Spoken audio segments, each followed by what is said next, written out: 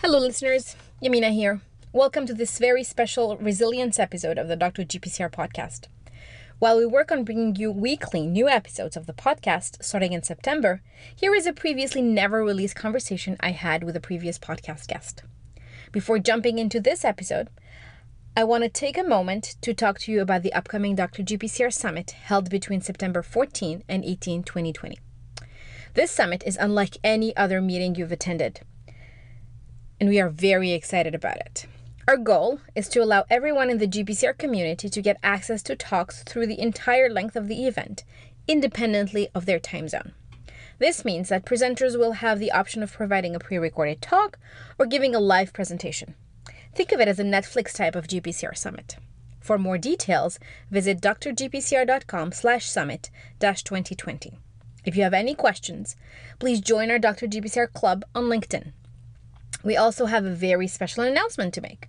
We are delighted to announce that we are joining forces with the Great Lakes GPCR Retreat to bring you closer to GPCR research during a live trainee event held on September 18th, 2020. And now, let's dive into our episode.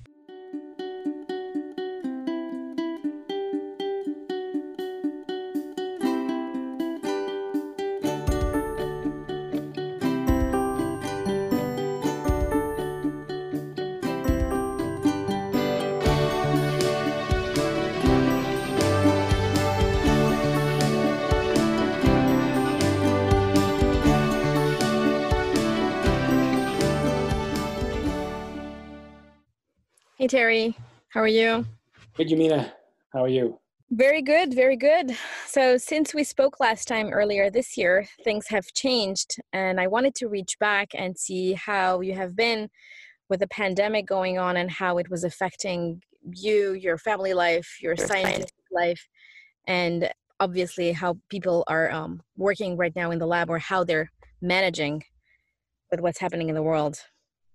Yeah, it's complicated because, I mean, the university has shut down all but sort of critical operations. We still have access to the lab if we had experiments to do that couldn't be shut down. So we made a decision, I guess, a month and a half ago to kind of stop going to the lab because Montreal being well, we didn't know it at the time, but Montreal being the epicenter of the disease in this country, we thought we would we don't regret that decision now, although we are starting to plan reopening, at least to scale back reopening with social distancing in the lab, as well as planning for social distancing between labs on our floor. So it's a logistical puzzle now that we're trying to put together.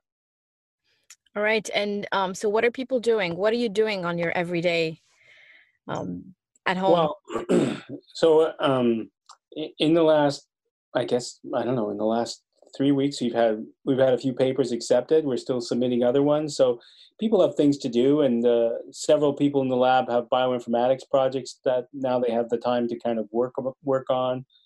Several others are trying to write up their thesis now in relative tranquility and isolation.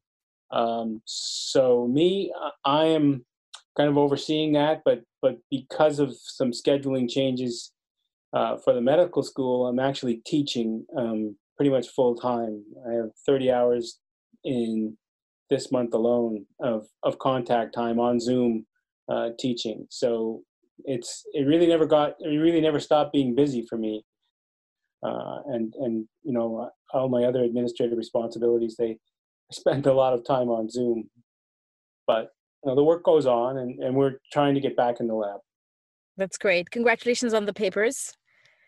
I was wondering when you posted it on Facebook if those papers were the ones that we were talking about earlier in February when we were talking. You had mentioned that you submitted a paper and you were expecting it to be rejected. Well, it did get rejected several times, and it's now at another journal. No, the ones that got accepted were not ones that we talked about. They're one is in scientific reports on a Brett-based platform to capture signaling downstream of the beta 1 adrenergic receptor. That's in collaboration with the Bouvier Lab and several other colleagues. And then another one is just a little review article that we wrote which is related to the one that we talked about earlier on transcriptional regulation, and drug targets associated with that. But not no. So yeah, those other two papers that we did talk about, they're still under review. One we hope for an answer soon, and one we're happy because it's gone out to review at a decent journal. So That's we'll great. see. That's fantastic. And you keep in touch with people in the lab through Zoom? Do you talk to your students every day, or how do you manage that? So we have a lab meeting every Monday, and we have a journal club every Friday, and I usually end up speaking with them, several times a week, either through Slack or through Zoom or through email or by telephone, right? So I'm kind of watching them, seeing that they're okay, and most of them have built their little networks online, and so this Thursday, I guess it's today, Tuesday, we have a faculty versus student trivia night on Zoom. So we're kind of gearing up for that. Hopefully it's stuff, before 2010, in which case I'll be good. That's great. That's great. So it's more physical distancing than social distancing in that sense. Oh yes. So you don't want anybody to be left behind. Like McGill, like most big internationally known universities, there are a lot of students who come from different places. They're away from their families, and we want to make sure that they're not feeling abandoned, or right. And you also have to manage now with the reopening with students who have asthma, students who have other underlying conditions, the problem with public transit being the epicenter of the pandemic in this country. So lots of things to manage, but I think for now anyway, it doesn't seem like the 2 months have gone by pretty fast for me. But I'll be happy when I can get back to work in my normal fashion. Absolutely. So one last question before I let you go. What are your thoughts about a vaccine? Everybody's talking about vaccine. Every company is racing towards a vaccine. We all know that it's easier said than done. What are your thoughts? Yeah, so I think there's going to be a vaccine, and I think some people were kind of opting for a vaccine based on challenge trials. So some people would get the placebo and the active virus. I don't think that's a good idea, because we don't really have good drugs to deal with the disease when people get sick. So I think in 2 or 3 months we'll have a better handle on how well remdesivir works, how well some of the combinations that have come out in trials in the last week actually deal with the disease once you get it. If we have a way to control the disease and keep people from getting really sick, I think we can go to challenge trials more rapidly. If not, we're going to be stuck doing sort of slow vaccine development. But I'm hopeful that we'll be able to do challenge trials. But as I look in the literature, there's just a couple weeks ago, there are at least 90 different vaccine trials. One of them, hopefully, will end up working. But it's complicated now by the fact that the one country we used to look to for kind of guiding the process is sort of gone, right? The U.S. is kind of imploded in many ways, in terms of how it's managed and how it's functioning. So, that's not helping things for sure. When the president of the United States is telling people to drink bleach and try untested medicines. Not good. Not good. I think one of the biggest problems here in the US is the fact that we don't know what we don't know. Things are not documented, so you don't know which hospital has what in terms of masks, in terms of any type of PPE, but also in terms of staff and in terms of space to treat these patients. And it's Not very really better here. I'm sorry? It's not really better here, right? Even